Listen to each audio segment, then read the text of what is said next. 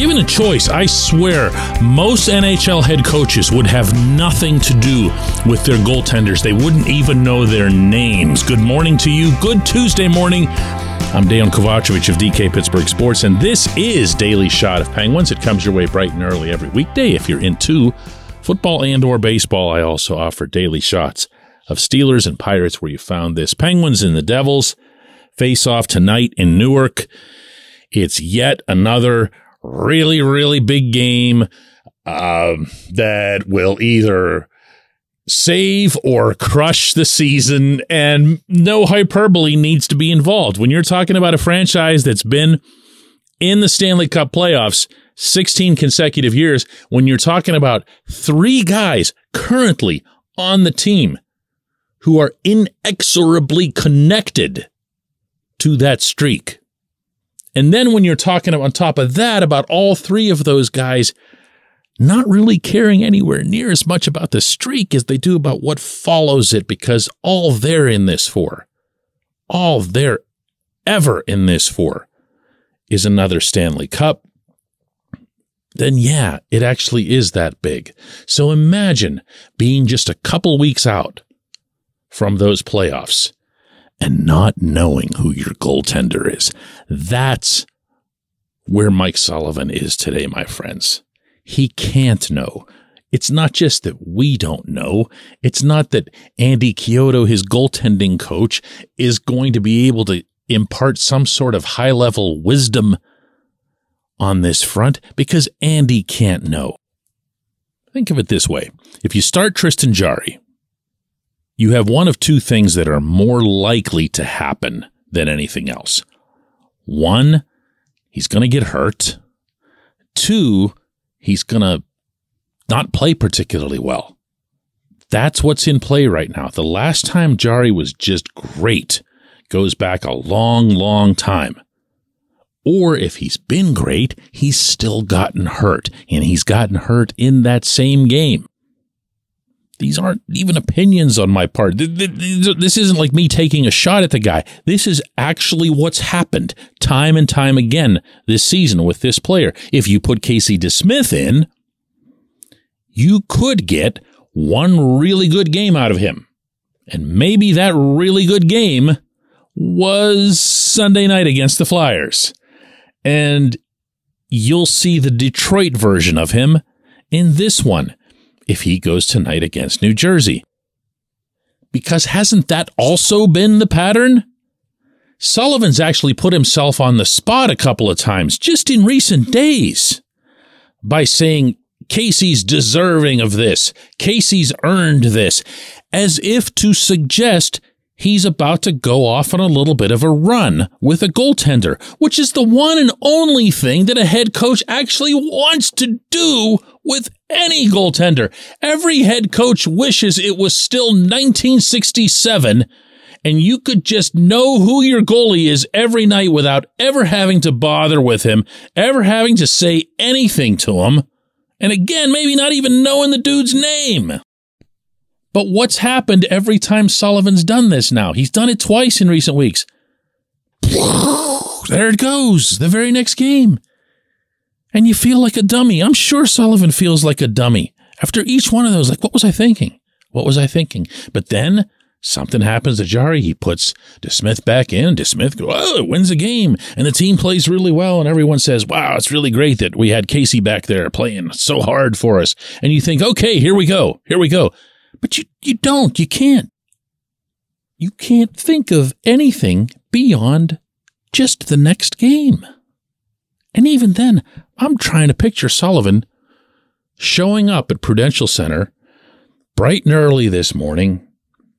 Maybe a couple of coaches are there. He's already got Todd Reardon there. He's got Mike Vellucci. Maybe Andy Chiodo's showing up a little early because he thinks his advice might be needed. Or he's hiding in some corner hoping no one asks him. And Sullivan says, what do I do tonight? What do I do? And everybody who's sitting there just stays silent. Well, if I put Jarry in, he did play pretty well for most of the game against Boston. You can argue that he played pretty well through the whole thing, even though the Bruins scored a goal within a minute or two of every single time the Penguins were able to get one in, and you get tired of those regardless of who's responsible. Or you could say, man, I really like the way we rallied around Casey and the way he bounced back and that resilience that he's shown. And, given the other guy's health, we might just need to pump him up a little bit more and hope that we can ride him just like we were going to last year against the Rangers before Louis Domingue ended up making the whole thing moot. Wow.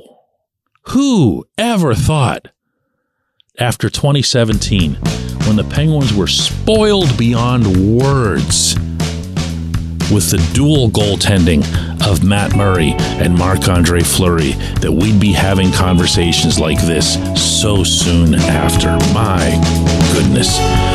When we come back, J1Q.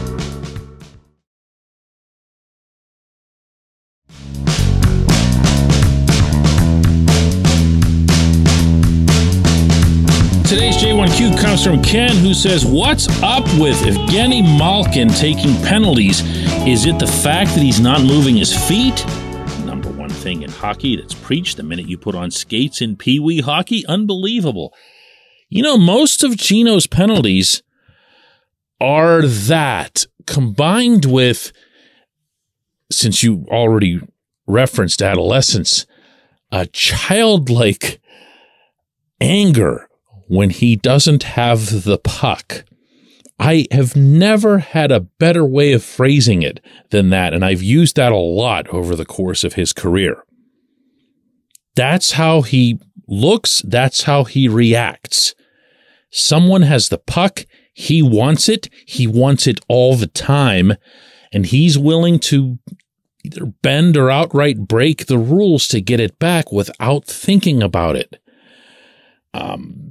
If you're someone who's instructing him, whether it's as a child or on the Russian junior team or on into Pittsburgh, there's a part of you that wants to say to yourself, listen, I value so much how you will pursue this puck and how you want it all the time.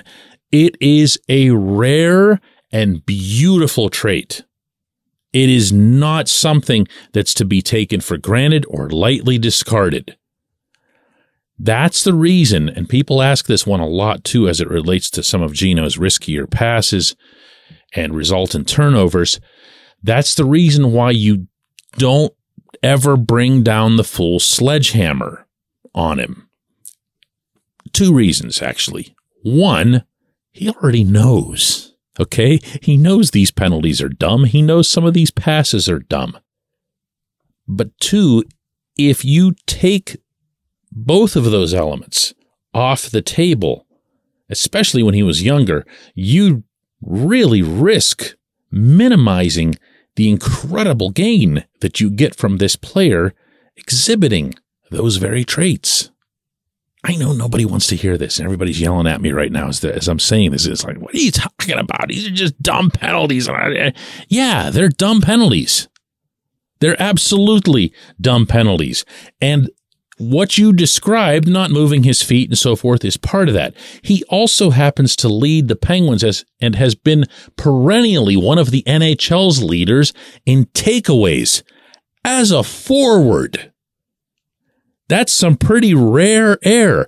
And the reason for that is this same mindset. He can't stand when somebody else has the puck. So is his stick going to go poking around in somebody's feet where it doesn't necessarily belong on occasion? Sure it will. Is he going to have a free hand on some dude's shoulder every once in a while? Yeah. Does he need to be a whole lot more disciplined than that when the games get even bigger than they are now? Uh-huh.